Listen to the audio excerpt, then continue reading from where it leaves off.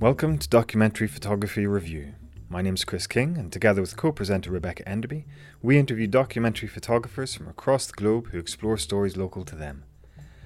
Before I introduce our latest interview, I'd like to take this opportunity to thank you, our listeners, for your support and your positive comments via iTunes, Twitter, LinkedIn, and the likes. They are greatly appreciated. We are still trying to find our feet, as I'm sure you appreciate, but the desire is for these podcasts to inform, inspire, and engage, and we hope we achieve that with every episode, and that everyone enjoys the journey. In this episode, we are speaking to Antonio Olmos, a passionate and socially conscious photojournalist who works on issues concerning human rights, the environment, and conflict. Born in Mexico, Antonio has lived in London since the mid-1990s. His work has been published globally, including in all broadsheet magazines in the UK, and he has also been awarded the first prize in the World Press Photography Awards. Antonio's latest project, The Landscape of Murder, documents murders over a 2-year period that have taken place within the M25 motorway, which encircles London. He visited each of the sites within a few days of the murder occurring, taking an image of what was at the location at that time, from flowers to crowds of people to nothing but the remains of a police cordon. Antonio talks about his approach and his experiences during this project, including his decision to use a Google map and a blog as a means of sharing the stories behind the images, the places and victims of these murders, and Antonio's own experiences of photographing each location. The links to both can be found in the show notes. We also explore Antonio's journey as a photographer, his philosophy and approach to photography, and his belief in the importance of being analytical and allowing life experiences and explorations beyond the realm of photography to feed into and act as the foundations of your photographic practice. Antonio's project has recently been published by Dowie Lewis and is available to buy direct from the publisher, details of which will be given at the end of the podcast and are available in the show notes. All photographers, awards, institutions, and the likes that are mentioned during the interview are also available in the show notes. Just go to documentaryphotoreview.com/podcasts and navigate your way to Antonio's interview, and you will see all the links there. Now, normally we do an edited version and a full version of our interviews, but it was felt that there was nothing that could be taken away without affecting the flow of the discussion. So on this occasion, we are only making the full interview available. One last thing before we get into the interview. I would like to mention that we are back in Royal Festival Hall, and while we thought we had chosen a quieter location on this occasion, and it was to begin with, it very quickly became apparent that we were mistaken, but we stuck it out nonetheless. So just consider the background noise as creating an immersive experience, enhancing the feeling that you're right there with us. Without further ado, here's our interview with Antonio Olmos. Enjoy.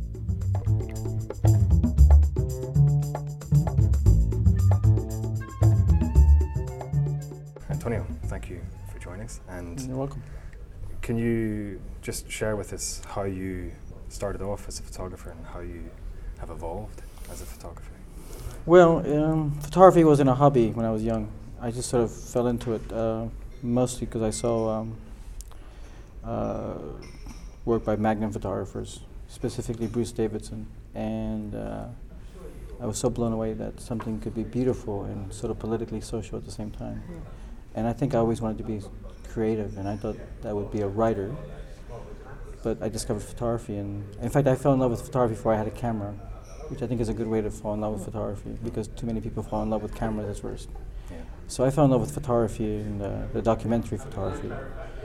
And I looked into it, and I realized that one of the paths to that kind of photography was through photojournalism, through working for newspapers. And I was living in America at the time, so I decided to become a newspaper photographer. And I studied that for a while, but didn't finish university again. So I dropped out twice. And I got a job at the Miami Herald because I'd interned there. And they liked my work so much, they just kept me on, which is good.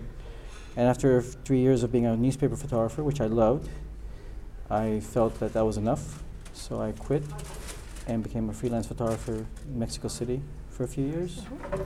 And then made my way here in London, which I thought was going to be a short stay.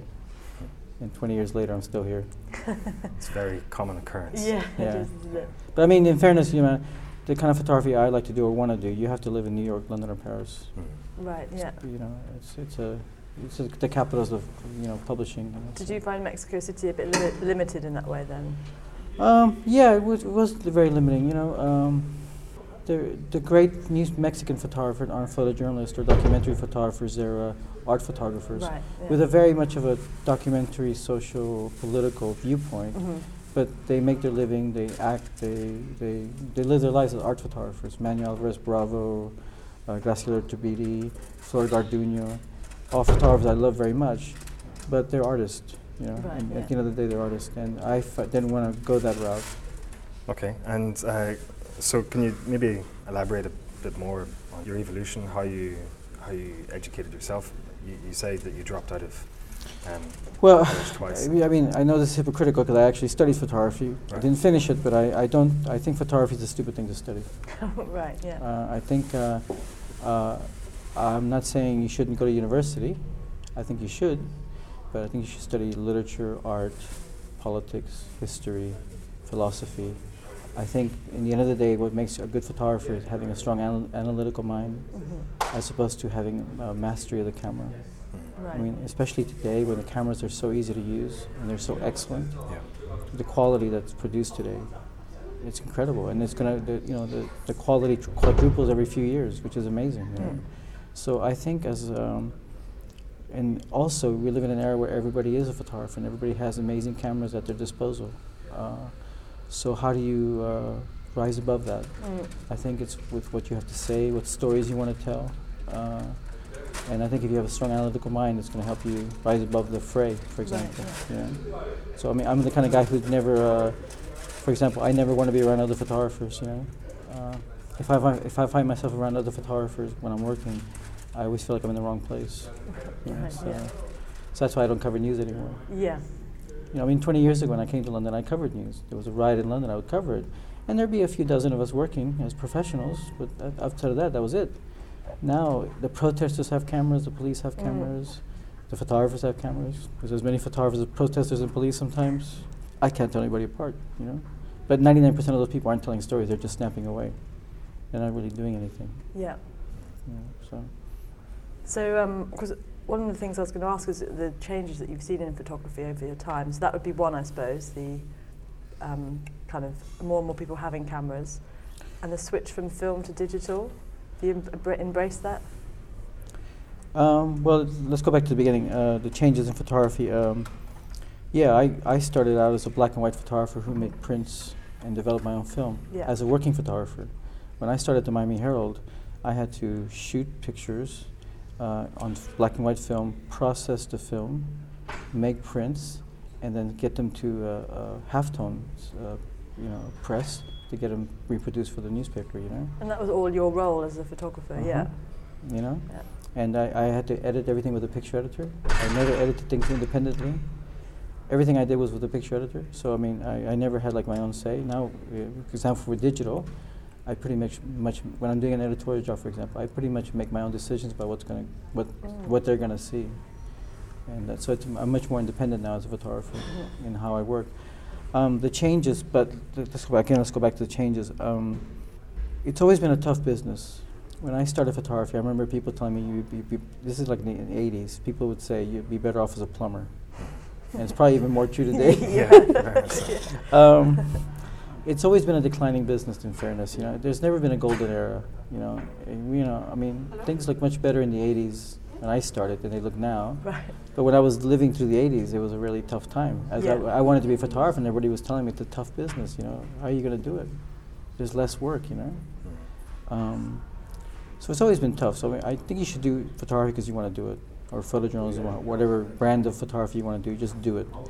But yeah, it's changed. I've retrained myself several times. You know, I went from a black and white photographer, and then sometime after I started working, people demanded that I shoot everything on transparency and color, and then I started shooting color negative because people wanted me to scan the film and send it digitally. So I had to buy a scanner and scan everything digitally, you know, color negatives, and then people didn't want prints anymore.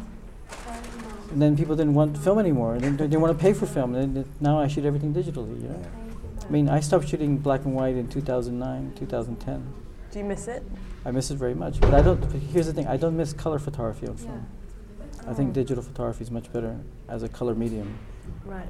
on digital than it is on film. It's much better. You get me? Basically, all the great things about black and white now you can do with color because of digital.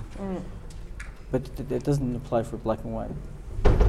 Digital is getting close, but it's not there yet. Right. But it will be there. It will be there. I mean, if you want to work on film, you should work on film. But I don't think there's a technical reason why you have to work on film anymore. Right. Okay. It's just an aesthetic choice as Yeah. opposed to a technical choice. Mm. I mean, the digital technology is amazing. You know? So yeah. Can you maybe explain, elaborate a bit more as to why you feel digital has come of age in terms of color, but not black and white? Well, when I started shooting digital with digital cameras, you could make really beautiful prints. Now there's 4 or 5 labs in London alone that make amazing digital prints, real photographic prints from digital files. So that's one of the reasons why I don't have so much trouble with digital anymore. Because I have a problem with my biggest problem with digital isn't digital itself, is that people consume everything through a 72 dpi screen. Mm. And photography shouldn't be consumed through a computer screen. It should be consumed through prints, and especially prints. And I mean, I think the biggest casualty of digital technology has been printmaking. So when I do workshops, I teach or talk to colleges, universities, I always encourage student photographers to make prints. Because I think you don't get a real sense of what. There's something very satisfying about having your pictures in print, isn't there? Yeah, and if you're going to make a print, they cost money, so you start making good editing choices. You start thinking, when you put your pictures on Facebook or on, or on Flickr or PhotoShelter, you can put 1,000 pictures. But if you're going to make a print, you got to be really tough about what you're going to choose.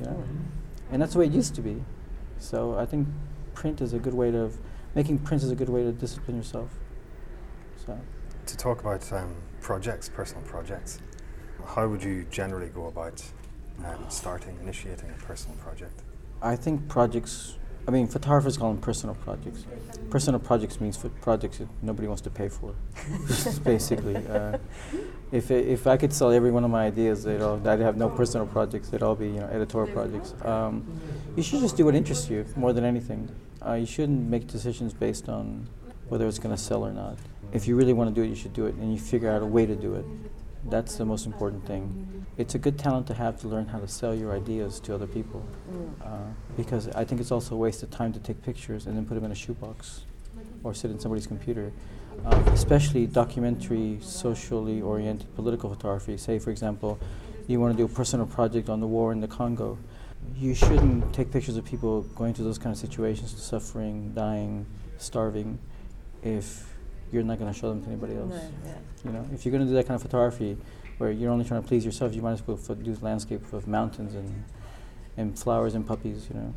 I think you have to have a really good reason to shove a camera in somebody's face when they're going through something horrible in their life. And it shouldn't just be to win a contest or have a portfolio picture. It should be because you want to communicate a story to people. And it is hard today because there's so many good photographers who really do want to do something with their lives, but there's less and less outlets to show that kind of work. So I think that's one of the reasons I travel less these days, because yes, I could probably round up 10,000 pounds, 5,000 pounds to go do something in Africa or the Middle East or something on my own time, but where is it going to be shown? Am I just satisfying my own ego? I can do that closer to home, and I can do things that are more have more impact closer to home, and maybe get published easier. There must be 100 photographers right now working in Aleppo or in Syria. Yeah. But when I was doing my last project, I never ran across anybody in Croydon or Tottenham or Edmonton or Southall. Really, I never did. No, yeah. I was a lone gun, and I live in a city of 10 million people. Yeah. So I in a way, that was much more satisfying. Yeah, absolutely. Yeah. So when you first started out with the idea for, can you talk about how you came to the idea to do your last project, Landscape of Murder? And did you have did you sort of have an idea that you might use that editorially? Or? Well, I have been toying with an idea about crime and police, and more specifically, the economic times we're living in. And they call it. I've heard the term the age of austerity. So I was trying to play with it. How do you illustrate the age of austerity photographically? And when I was exploring that, on January 1st, 2011, a woman a few blocks from where I live got murdered. And I found out about it sort of by accident. and I was intrigued that it didn't make the news. And so I went to I didn't go there to photograph, I just went to look out of curiosity. And I was surprised that I found the house. It took me a while to find the house. People in that street didn't know that somebody had been murdered. And then I found the house, it was just like mine. You know, exact replica of my house. 1930s, you know, semi-detached house in London. So I was kind of like amazed, and there was nothing to tell you a violent crime had happened. You know, basically a woman had been murdered by her boyfriend. And then, so I went back and photographed the house, did a landscape of the house and the street, and then I sort of liked the idea, so I went and I started trying to figure out when the next murder was going to happen. And it was in Walthamstow, and again it was a woman murdered by her family, her husband and brother-in-law. And again, it didn't make the news. You know, so that intrigued me, you know. And I realized that, and then I started doing some research, and I found out things like gang violence, gang murders, while they do happen and are a serious problem, are a small part of the murders that happen in London. Domestic violence, mental illness, alcohol and drug abuse, you know, organized crime, of course. Yeah. Sometimes just, you know, random fights that go badly wrong. You know. So those ideas intrigued me. I thought maybe it would be a way to illustrate the times we're living in. So that's how it started, and I just went with it. And now I finished it 2 years later.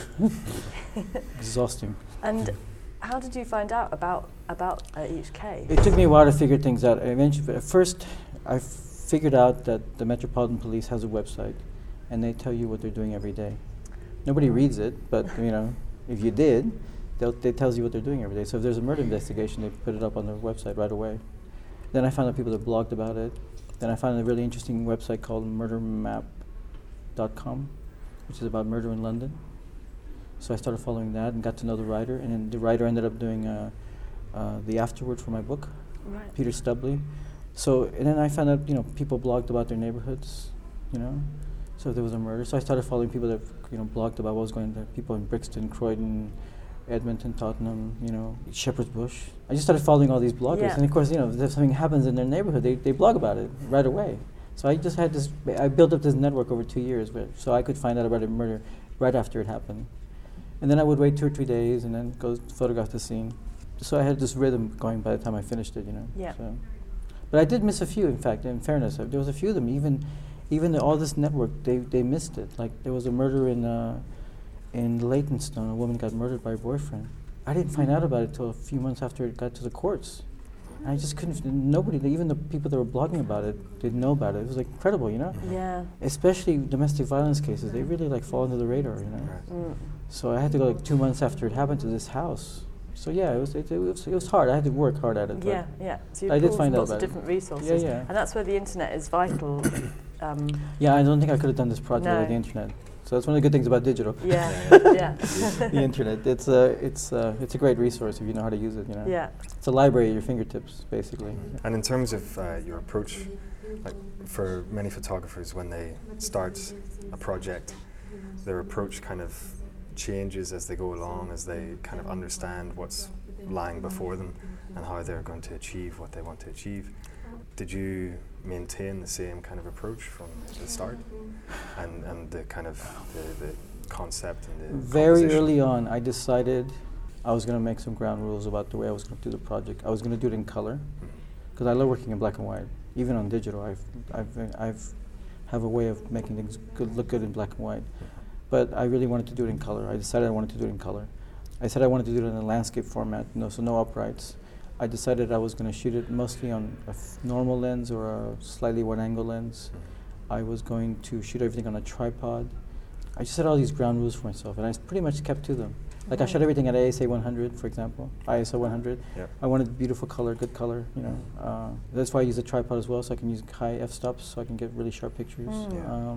But the biggest reason for the tripod was I wanted to make myself very visible. I wanted people to see me when I was working. I didn't want to hide behind bushes. I wanted to be very direct. I wanted people to ask me questions, talk to me about, you know.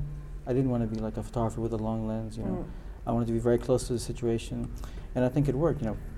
And I also, so I made myself visible, so I couldn't hide. So I had to ask people permission. If somebody was grieving at the site, I had to ask them permission, and I always did.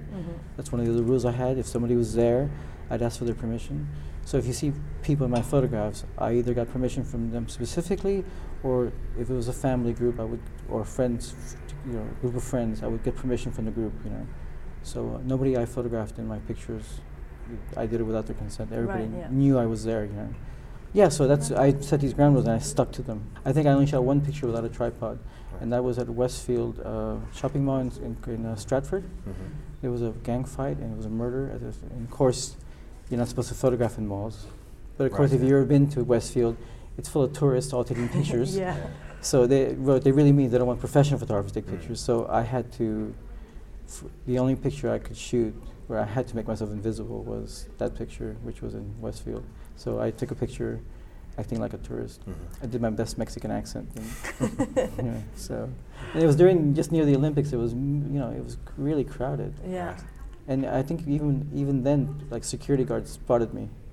You know, so they came up to me, "What are you Vigilant. doing?" I said, "I am a Mexican tourist. I love London." Ooh, you know, and they left me alone. So I took the picture, but yeah, it was hard. Yeah. That was probably one of the most difficult things I had to do. You know, be sneaky, and I kind of didn't like it, but there was no way I could have taken that picture, which is in the book, if I hadn't been a bit, you know, aloof and distant. You know, I couldn't be plain about it. You know, but every other picture it was very obvious that you know.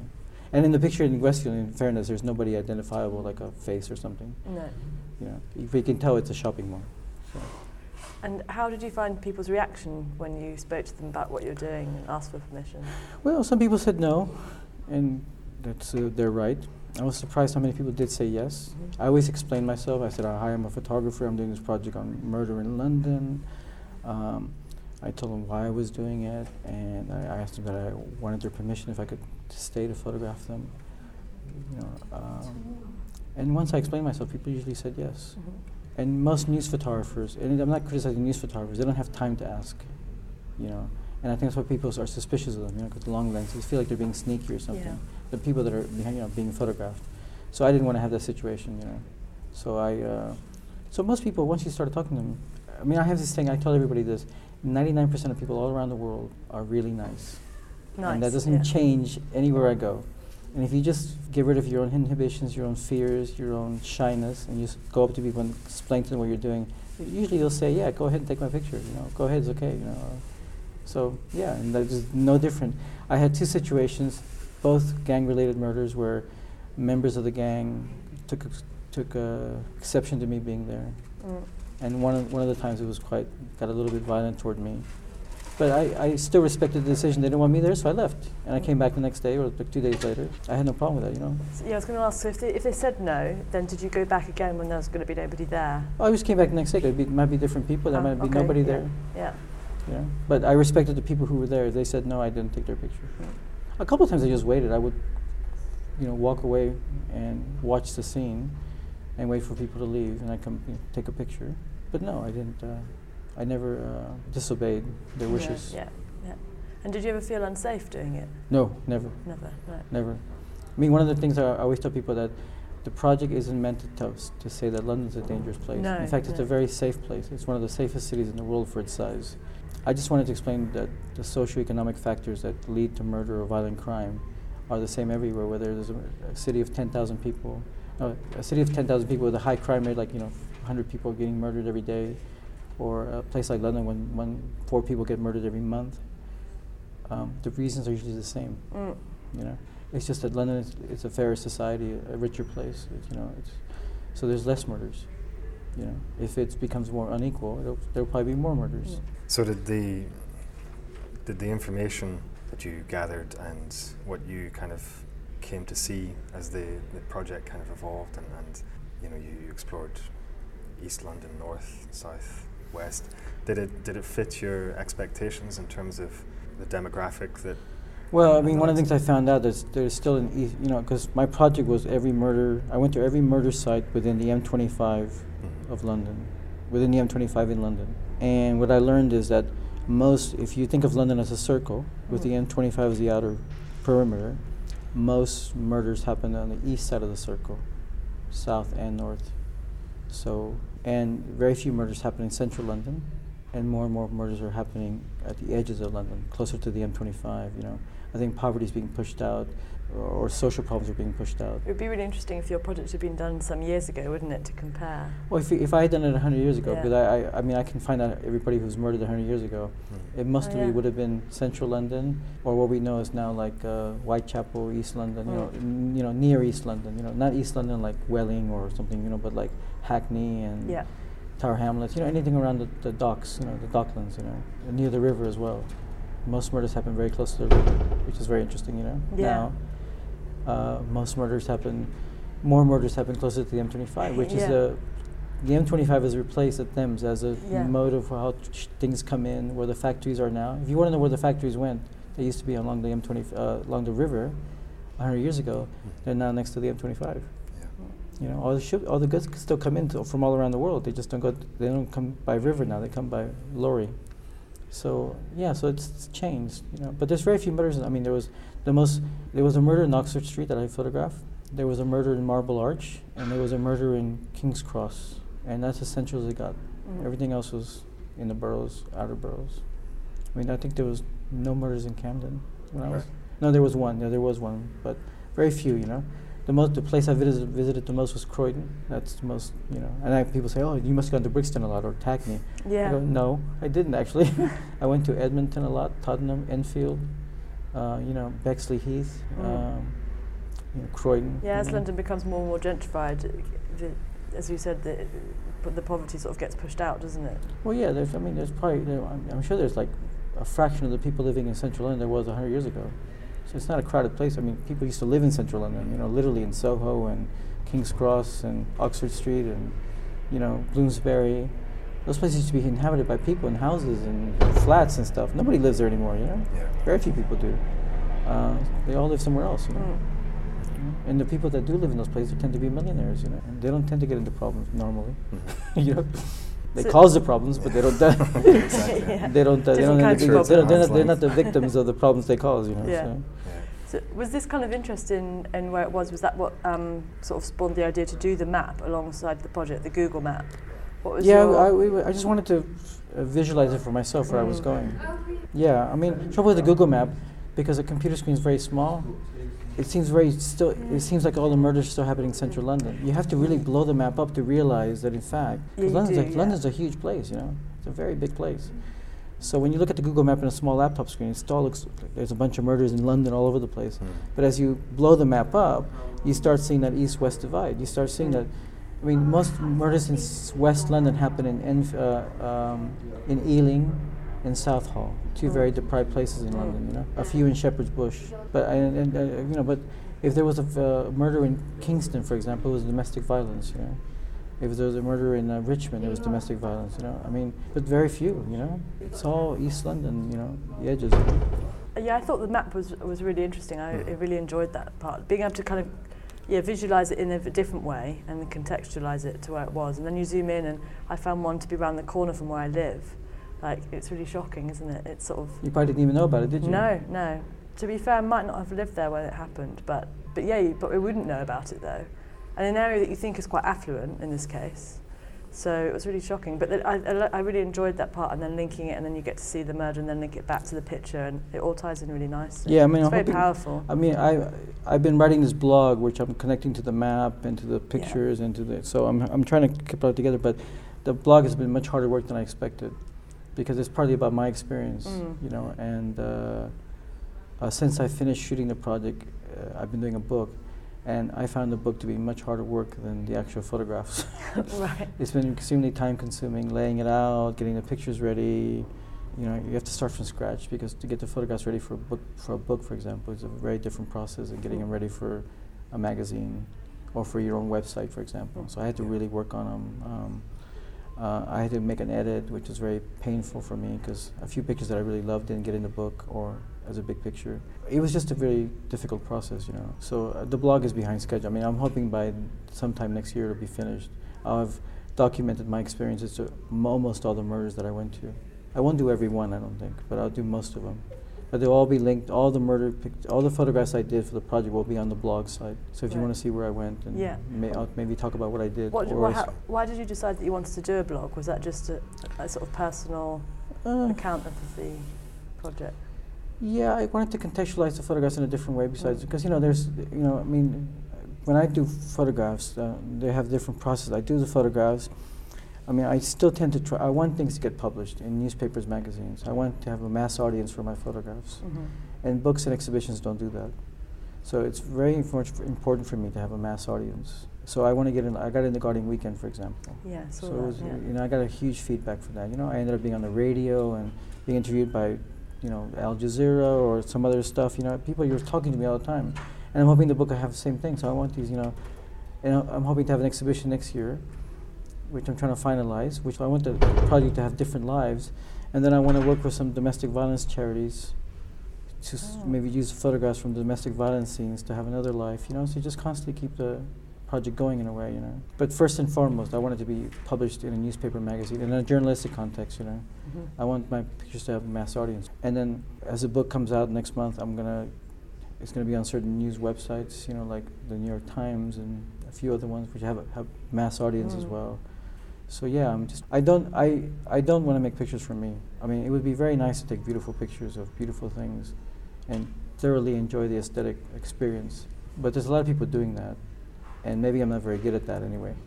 If you ask me to photograph a flower or mountain, I may not be the best photographer for that.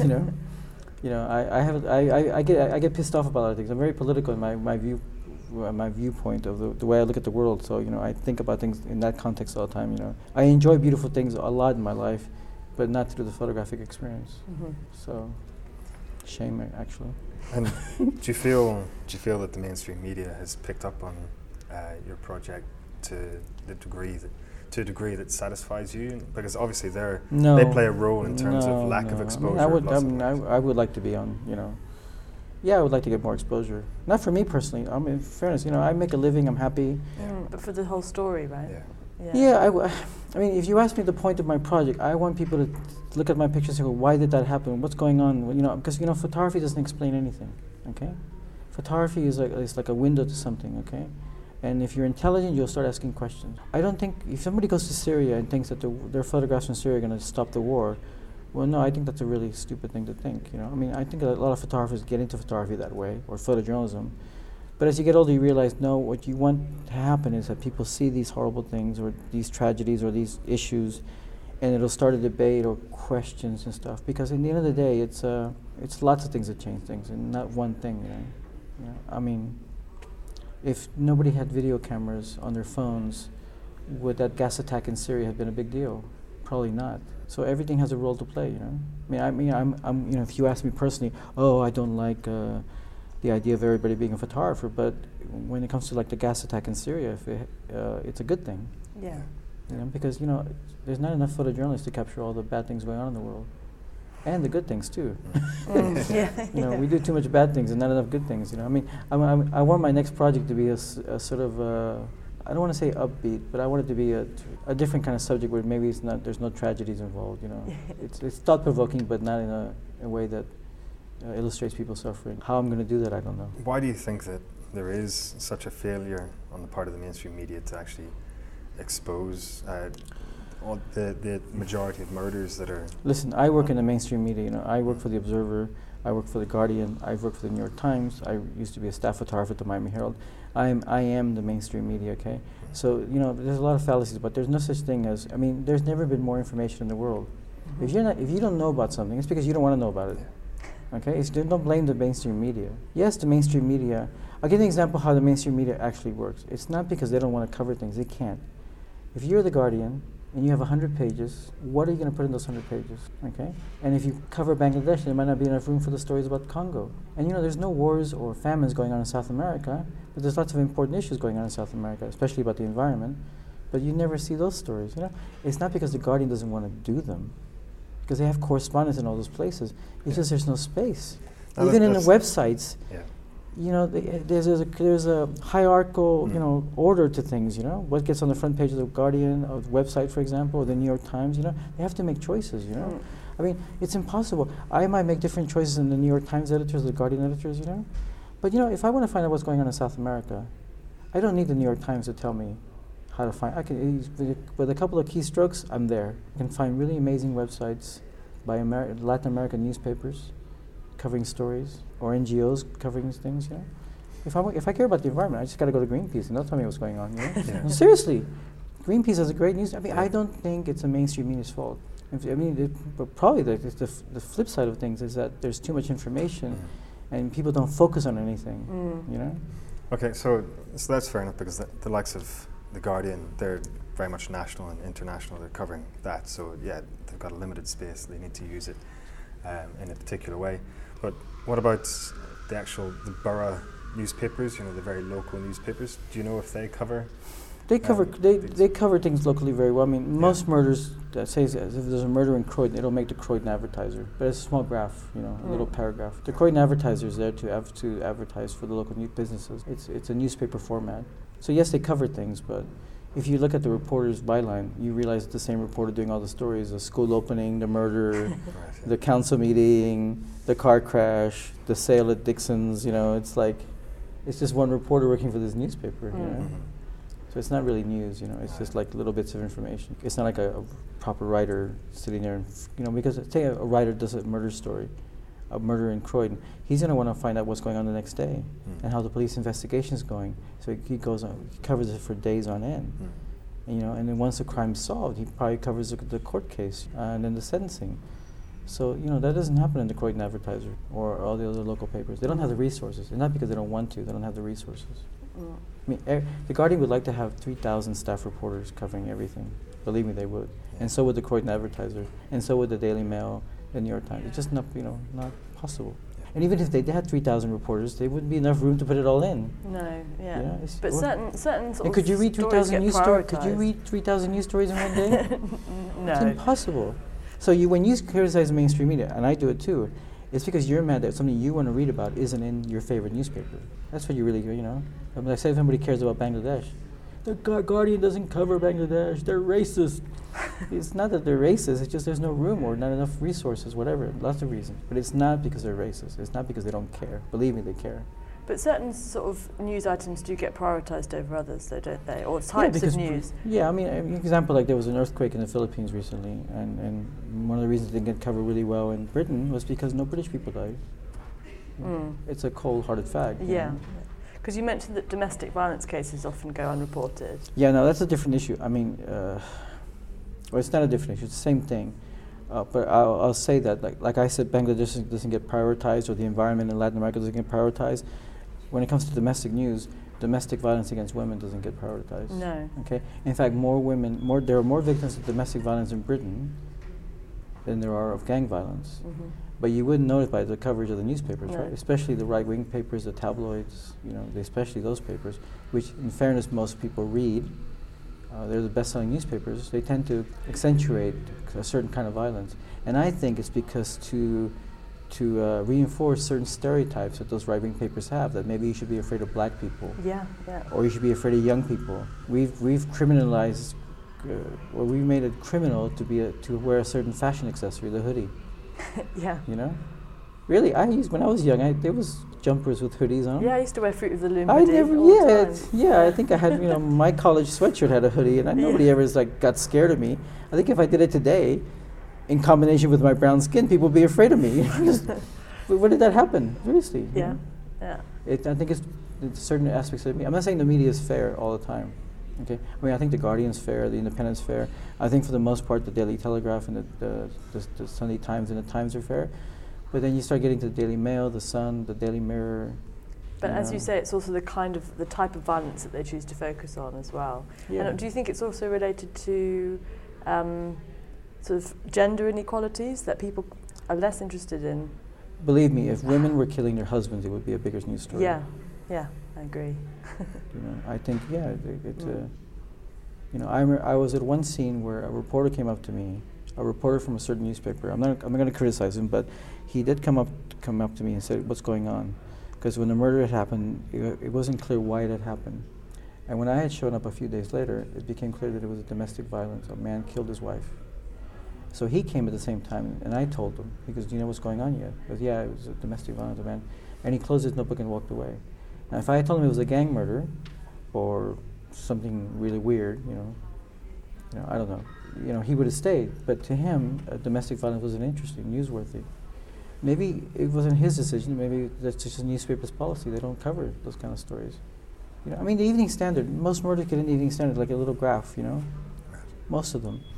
It's just a little graph. But if it's a gang murder, especially by young black kids, it's like front page. Yeah.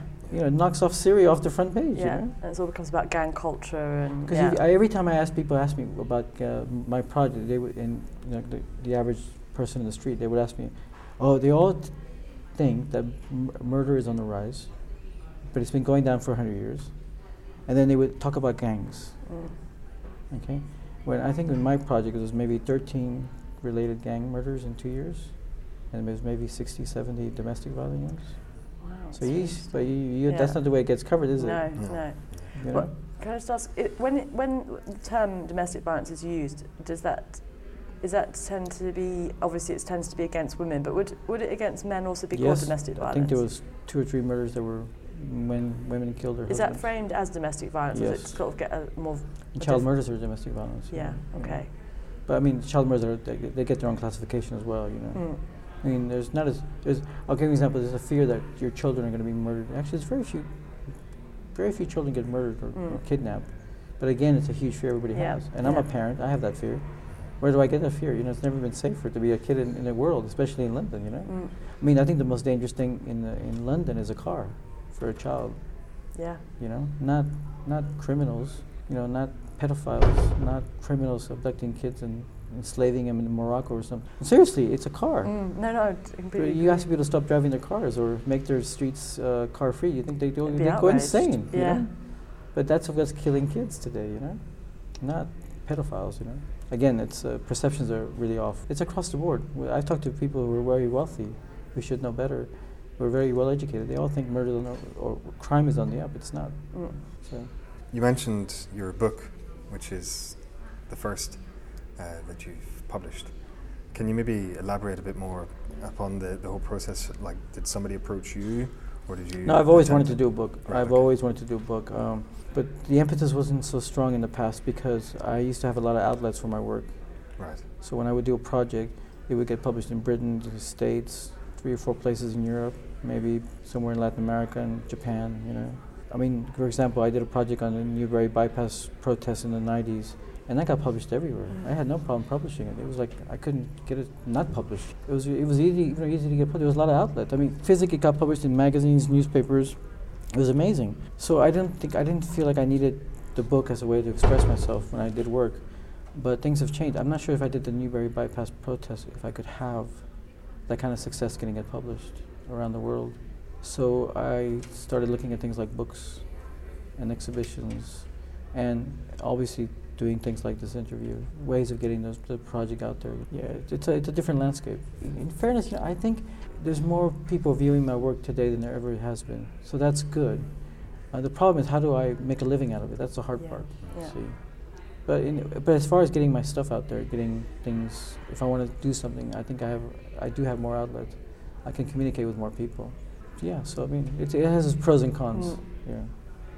And do you think part of that is the fact that a lot of newspaper mags are now lifestyle focused rather than, exploring photo essays and the likes, the Times magazine? If you picked up a 1956 issue of Life magazine, it would be a lot of celebrities, a lot of how to make your living room better, how to make a better bathroom, kitchen, and there might be a serious essay by W. Gene Smith or Cartier-Bresson or Robert Capa. It's always been that way. Right. The trouble is, because of economics, when they have to get rid of something, it's been the serious essay, photographic essay, or even the serious written story, But I think those kind of, the entertainment value of magazines and newspapers has always been there. You know what I mean? When I pick up a newspaper, the first thing I pick up is read is the sports section. It's not that I don't care about the world. It should be very obvious from people who know my work that I really give a hoot about what's going on in the world. I really do care. But maybe I don't want to start off my day with reading about Syria or the Congo. but I will read those stories. Don't get me wrong. It's just I start off slow. Yeah. You know, I want to read about what's going on in Manchester United. You know, the Champions League. You know, I want to know who's winning the Tour of France. You know, those things. You know, so I don't want. I think newspapers and magazines, editorial magazines, should be a balance of entertainment and news. I give people what they want, but also give people what they need to know. Because you can't live in a democracy if people aren't well informed. If you don't know what's going on in the world, or I don't think people know what's going on in Britain. You know. No. So how can you make voting decisions, democratic decisions, if you're not educated about what's going on every day? You know. So, yeah. So I mean, and it's tougher. I mean, but you know, The Guardian technically has more stories on its website now than it had when it was just a newspaper. So we should be better informed, but I think there's too much information out there sometimes. Where do you start, you know? Somebody once described to me the internet as a library, a huge library with 10,000 books about the Battle of Jutland in World War I. Now, most people don't know what the Battle of Jutland is, you know? And in the old days, there might be 3 or 4 books about it, but now the internet, there's maybe 10,000 books about it. And, you know, in the old days, you knew those 3 books because they got published were quality books, they were good books. Now those 10,000 books, how many of them are good? Where do you start? And same thing with photography. There's so many good photographic websites out there. You know, if I looked at all those photographic websites, I would not work. I would not take pictures, you know. I wouldn't spend time with my kids. I wouldn't do anything, you know. The thing about the old days was a magazine or a newspaper had a finite amount of time to take to read it, right? And you could keep it for a while and whatever. With the internet, you can sit in a computer all day long and do nothing. And that's me, who just wants to look at news websites. You know, if you start adding Netflix and what do you call it, the Angry Birds, and you know, I'm not even going to mention Bourne. You know, I mean, it's just like it's crazy. You know, it's the whole world's at your disposal. You know, Yeah.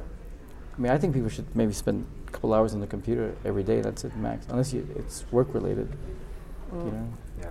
But ignorance is a choice nowadays it is a choice. Yeah. because there's so much information. Well, in the available West, and in the West. Well, yeah, obviously Yeah, you need yeah. access to the internet, which is a luxury in itself. Yeah. You know, yeah, and I suppose we take that for granted here in the West. And in terms of your body of work, have domestic violence charities picked up on it? Have they kind of Well, you have to watch the space. I'm still working on that. right? No, they do know about it, Mhm. and I think they're interested. But I think domestic violence charities or even mental health charities have a hard time getting their message across. Yeah. I mean, one of the murders happened in Bexley Heath. A woman who had been had killed her mother in 2005, and she was released 7 years later. And the day she was released, or the day after, she killed a woman in the street randomly. Right. A rare case, a random murder Yeah. for no reason. They do happen, and they tend to be mental health related. But you know, why was this woman released? Maybe because there wasn't resources to keep taking care of her after 7 years. You know, she shouldn't have been out in the community, obviously. You know, I don't know. But those kind of cases happen because there was a failure in the system somewhere. You know. Yeah. So yeah, if I can help get the message across that these things happen or why they happen, you know, there's cutbacks and stuff. You know. But yeah, I think if you explore all these murders, and you start going to the background, why they happen, who did it, why they did it, and where they're from or what led to it, gets a bit interesting. You know. Yeah, definitely. You know, it's just. I don't believe that there's a bunch of evil people running around waiting to kill you. I mean, like 99% of people who are killed by somebody they know. Even if they're like criminals or gangs, they knew their victim or the victim knew the perpetrator. You know what I mean? They know. The random violence is very rare. Yeah. You know, so. But if you explore all these issues, you start getting to other things, you know. But some people just stop at murder and violence, you know. That's it. Which is, and then people explain it away by it's evil. Evil is rampant in the world, but that doesn't explain anything. You know? I don't think people are evil or angels. They're much more complex than that. You know? So, I think that's one of the reasons I wanted to do the project. I want people to ask questions. You know, I think most people are not going to ask questions. Most people are going to look at my pictures and go, "That's very wonderful work, or beautiful work, or interesting work," and then move on to something else. Which is the case in everything. I mean, I'm not special or more special or less special. I'm just saying that that's my hope, that it creates some kind of dialogue. But I think having the map and then the blog and everything will make people question it more because there's so much information and context there. I think. Yeah, I'm hoping it's part of a bigger thing, you know. Yeah. If one person gets educated, that's good enough for me. You know? I mean, I hope it's more, obviously, but I'm part of a bigger thing, you know. Unfortunately, I'm not the only photographer in the world.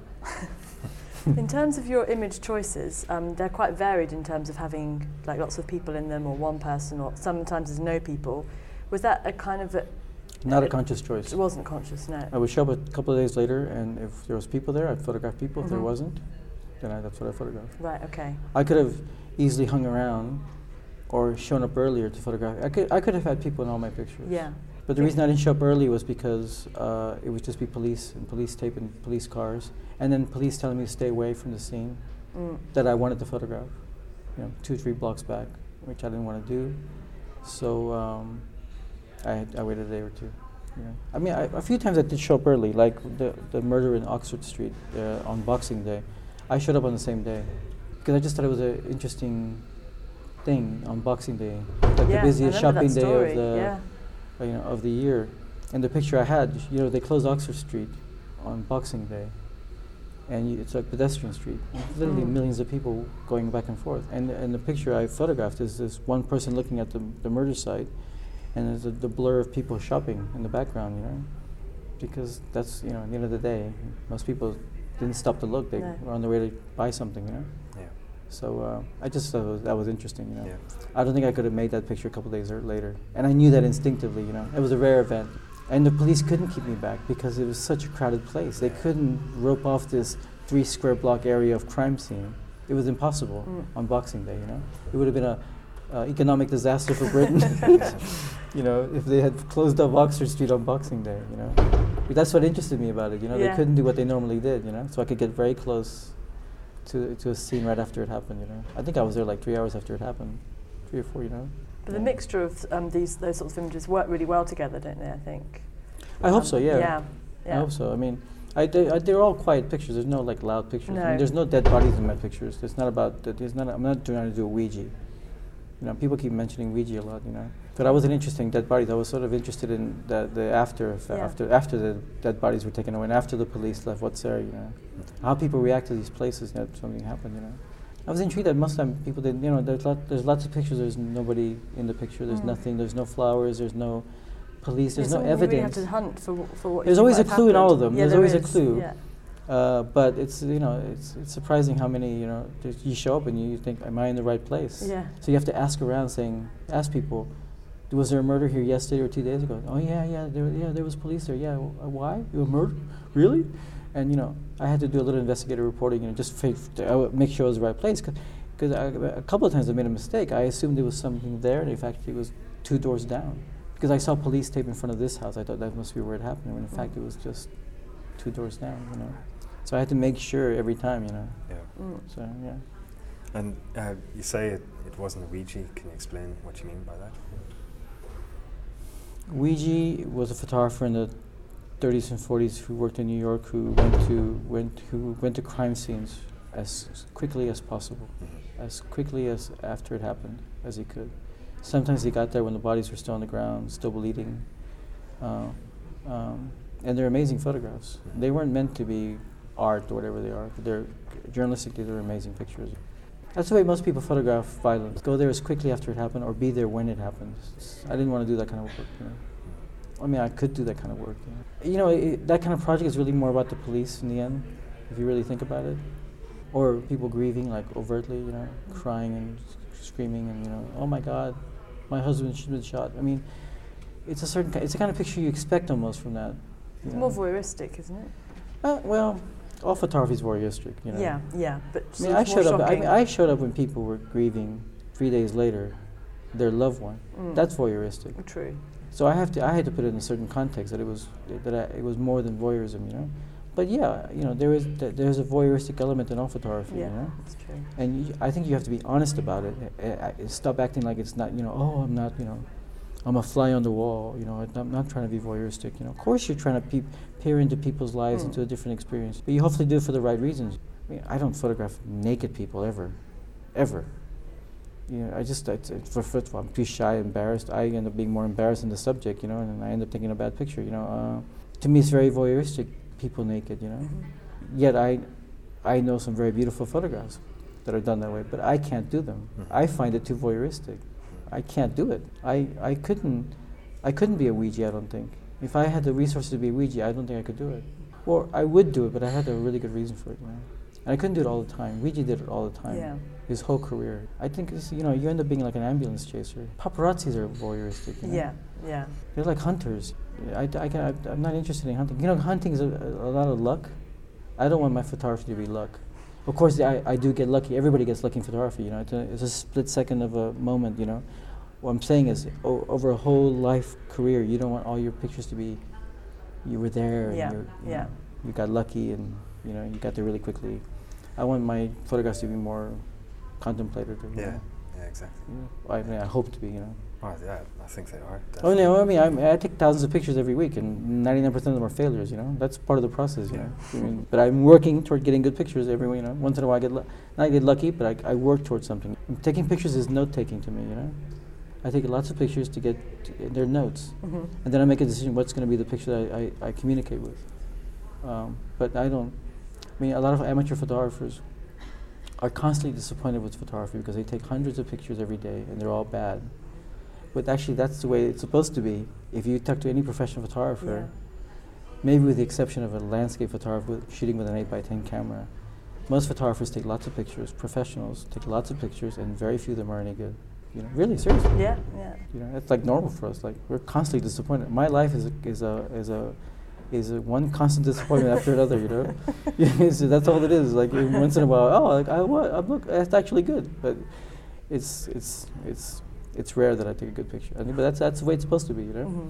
If pictures were easy to take, it'd be like there'd be no joy, you know. There'd be no fun to it, you know. So beyond the book, do you intend to explore the project further? Any sort of spin-off, any sub-project? No, Is there no anything- spin-offs. I mean, No. one of the spin-offs I was thinking about was maybe photographing the victims' families after the fact, Mhm. like a couple of years later after do portraits. Mm. Mhm. It's not a project I've completely dismissed. I just can't do that next. I gotta do something else. Mm. I got a couple of ideas. No puppies or flowers yet, but I mean, I always got ideas. It's a matter of, you know, doing them. You Yeah, know? yeah. And some of them are just not feasible. You know, they're good ideas, but they're only really one picture. Yeah. I was afraid this project was going to be not a good idea. It was until I photographed a scene where Negus McLean got killed. There was just a row of teenagers Oh, yeah, lined yeah. against a wall in front of flowers. Yeah. That picture was taken April 2011, 4 months after I started the project. And I was very close to packing it in. I wasn't sure where I was going, you know. I mean, I was following my rules, sticking to my rules, but I wasn't getting this picture that sort of anchored the project, you know. Right, yeah. And when I took that picture, I mean, I'm not saying it's the best. It's not my favorite picture in the project, but it's the picture that I took that made me realize I was in the right direction because I decided to give it to the Guardian and they published it, and it got picked up by a bunch of other newspapers and magazines, and it, you know, got a lot of press. And the feedback that picture got made me realize I was in the right direction. Mhm. You know, I pretty sure that if I hadn't taken that picture, I might not have finished the project. You know, I might have gone to something else. You know, Yeah. most projects I start don't finish because they're just not going anywhere, or I'm not capable of doing the photographs that I want to do. Mm-hmm. Lots of reasons, or it's just not feasibly possible physically. You know, the trouble with photographers, they come up with, I have a great idea in the Antarctic. You know how much? I mean, I have a friend who actually photographs icebergs. To hire a photographer in the a helicopter in the Arctic, Yeah. it's like $5,000 a minute or something. I'm serious. Like, can you imagine that? So how are you going to do a project about icebergs? It's a great project and a great idea, but physically to do it, you know? And if somebody's bankrolling you, then it's fine. Yeah, I want to do lots of stories about the environment, Yeah. travel around the world, but God, I would be bankrupt, you know? I'd be Yeah. stranded in Ecuador somewhere, you know, after 3 months of working on it. You know, it's like, it's just not physically possible, you know? I try to work within the resources I have, you know? So I think most of my project ideas that I got coming up, if hopefully one of them will take off in the next year or two, or even sooner, are either in London or close to London. And I consider home to be Mexico, London, and that's it. But it's great because there's so much to tell about London which doesn't get told. So. Well, in fact, you know, I'm making a figure, but say there's 5,000 photojournalists in London. They all dream of going to Syria Yeah. or Iraq or Afghanistan, you know, and none of them are like, oh God, I'm stuck in London. And I used to think that way, in fairness. Don't get me wrong. I've just learned to express myself differently. But I realized that I could probably spend the next 20 years of my life just photographing London. I would be aesthetically and intellectually happy with the output I Yeah, put out. absolutely. It takes a bit more. It takes a bit more thinking to figure out how you're going to photograph something like London in a way that isn't touristy or cliche. Yeah. I mean, London, New York, and Paris must be the most photographed places in the world. So I have no interest in photographing Big Ben, for example. No, None exactly. interest at all, you know. Yeah. You know, I mean, I go to Paris and I don't photograph the Eiffel Tower. It's easy to buy a postcard. Hey, look at that. You know, Yeah. you know, or Yeah. when I go to Paris, I just want to enjoy the food. I have no desire to take pictures at all. You know, I have no desire to go be Cartier-Bresson. You know, because I can just go buy a book by Cartier-Bresson. Yeah. Seriously, I mean, you know, when I take pictures, I try to take pictures that I don't think I've seen before, or at least express myself in a way that I haven't expressed myself before. You know, way before. I don't really want to repeat things. I mean, all photography's been done. Every idea in photography's been done. My project, there's Jim Goldberg who photographed these places in America where horrible things happened, where Lincoln got shot, where the Gettysburg Address happened, where the Civil War battle sites, you know, where certain famous murders happened. He photographed these sites as well, you know. There was a woman photographer, a female photographer in New Orleans who photographed murder sites in New Orleans with a pinhole view camera. And they're beautiful pictures, but they look nothing like mine. No. And mine looked nothing like hers. In fact, when I first saw her pictures, I was kind of disappointed. I can't remember her name off the top of my head, but oh no, somebody's already done it. And then people would email me, hey, I saw a murder project in Oregon about the guy who people being killed in the forest. I go, oh, you know. It's like, if I could have easily stopped doing what I was doing just because somebody else had done the idea. I'm not interested in being original. You know, But I don't it's a think losing proposition, yeah, exactly. you know. Especially, imagine being a writer. I want to write about love. You know, if that stops you, because, oh, what do you mean, somebody's written about love before? Oh, I'm not going to write a book, forget it, you know. You can't work that way, you know. Yeah. Everything you do, if you do it properly, you're expressing yourself as an individual. Yeah, exactly. Yeah, absolutely. Yeah. You can go photograph everything Cartier-Bresson did in the 30s, and you won't do the same pictures. No, One, it'll because still be yours. there's cars parked at every inch of the road. Yeah. You know, there's a public transport system, so very few people walk as much as they used to. Most people in Paris are walking, or tourists, gawking at Paris. You know what I mean? It's a different dynamic. absolutely, So you'll make new original pictures if you want to go be a street photographer. But so yeah, you know, so I forgot the question now. Jeez. Yeah. Likewise, actually. Yeah. The spin-off project. Oh yeah. Yeah. I have a Yeah. couple ideas. I won't tell you which one I'm doing next because I haven't started any of them. Right. Okay. I'm hoping. I'm sure one of them. I mean, I have. In fact, in fairness, since I've done the landscape of murder, I think I've come up with better ideas than before I did this project. I realize I've been thinking the wrong way. You know, I mean, a lot of ideas I express are now basically I learned certain things about myself, about photography, that are going to really help my career as a photographer in the next 20 years. Because if I hadn't done this project, I think I'd still be thinking a lot of the dumb ways. You know, God, I wish I could go to Syria. I wish I could be in Iraq. I mean, you know. Yeah. And places I've been to, in fairness, but I'm saying, you know, I will be repeating myself. You know, I mean, I've done. If you go to my website, there's pictures from Palestine, there's pictures from Afghanistan. I've done that, and I was blessed to do that, to have that experience. But I don't want to continue doing that. You know? If there's one thing I would like to continue is do something more about the environment. You know, like the Newberry project, people trying to stop the destruction of the planet. That intrigues me a lot. Yeah. I would me travel the too. world for that. Yeah. But again, that's really expensive. Seeing Yeah. if that was my idea, I would get nowhere. So I want to do things that are closer to home because I know they're feasible. That's the biggest reason. I want to do things that are feasible, you know. Well, that's one of the Instead things. of dreaming away my life, oh, I wish I could be Sebastian Salgado, traveling around the world, you know. Yeah. If you think that way, you're never going to do anything. No. Yeah. I completely agree. Yeah. Yeah. So I think anybody out there who's listening to this, you should be more like Tony Olmos. Poor and London bound, you know, stuck in the city they live in, you know. Yeah. I think it's actually end up being more productive that way. Yeah, I agree. Could you recommend an exhibition or a book that you've read recently which has inspired you? And Jeez, I could. or do you have an exhibition that you've got in your mind to see next? What's the next thing? Well, on you the know, hit I don't list? just see photography exhibitions. I went to see Paul Klee's the exhibition by the painter in Tate Modern. That was very interesting. Right. Okay. I didn't like it, by the way, but it was very thought-provoking. Uh-huh. There's a room in the Tate Modern by the photographer Graciela Chibiti, the Mexican photographer. I love her work, but I didn't like the show. Right. There's the Pre-Pictet exhibition at the Somerset House. It's a small room, but the pictures are gorgeous, especially Simon Norfolk's pictures are Right, yeah. amazing. Oh God. Yeah, I've got to go and see that. Yeah. Yeah. Amazing. There's always good stuff. You know, by the time this goes out, there'll be something new. You know. Yeah, that's true. London is great for that. Yeah, there's millions of good photo books. You know, there's not a shortage of good photography. That's not a problem. Yeah. You just got to be curious. You know. Yeah. Yeah. I mean, there's more in Paris. I mean, I get pissed off with London that there should be more for a city of its size. Yeah. Yeah, that's true. I say it's great, but I think for the city of its size, it does lack, especially in photography, actually. Yeah. Yeah, yeah. And New York is also amazing, isn't it? Yeah, I think, well, maybe it's not the lacks in photography, maybe it lacks in the photography that I like, the more reportage, documentary, serious. Maybe there's a lot of flowers out there. Yeah, perhaps that's fair. Yeah, that's contemporary art. But, you know, but something, but something. I like contemporary art. I tell you something, you know what? Sometimes the best way to know what's going on in the world, say in 1850, is not to read a history book, to read a novel.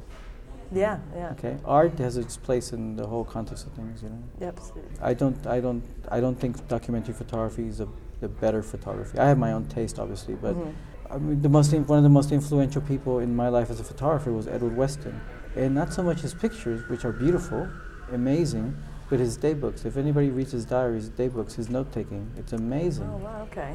You know, because the way he intellectualizes things, the way he thinks about things, he puts it on paper. You know, it's amazing. You know, it's like, oh, that's what photographers think. I need to think like that. Yeah. His notebooks are not about, oh, I was using a 300mm lens and wow, my picture was so sharp.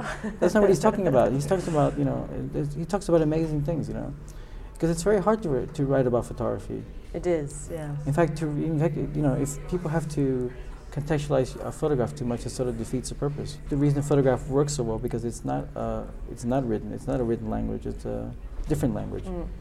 And you know, if I start sitting here trying to explain that different language, I end up ruining it for everybody.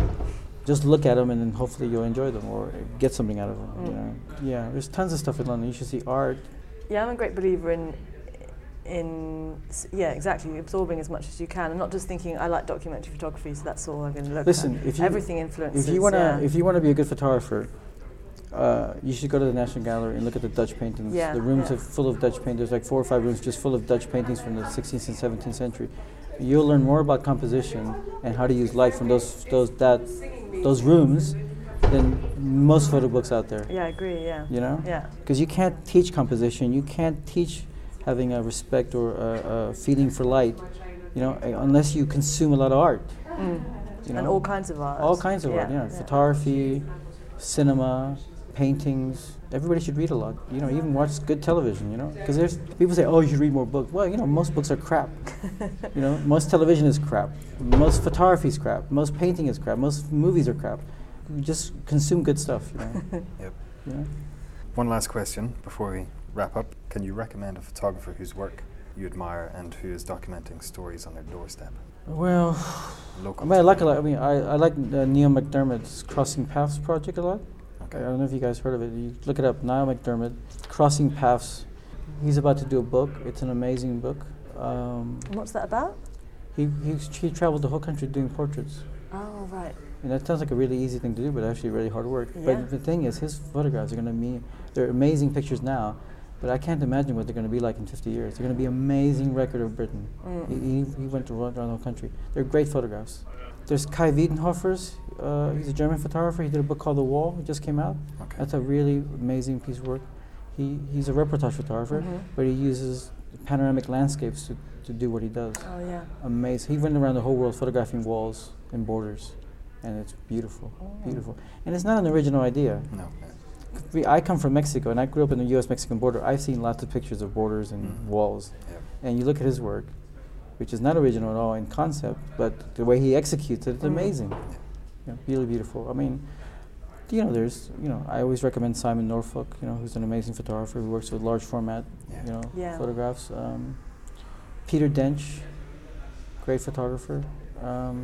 Who else? Well, I could stay here all day naming people. But in terms of doing local projects, you know, promoting that idea that there is so much on your doorstep that you could document, but so many people disappear off to far-flung places around the world. Well, you know, I just mentioned Kai Wiedenhofer and Simon Norfolk. They go to far-flung places, but they do it so intelligently in a different way that I think it's worth it. You know. Yeah.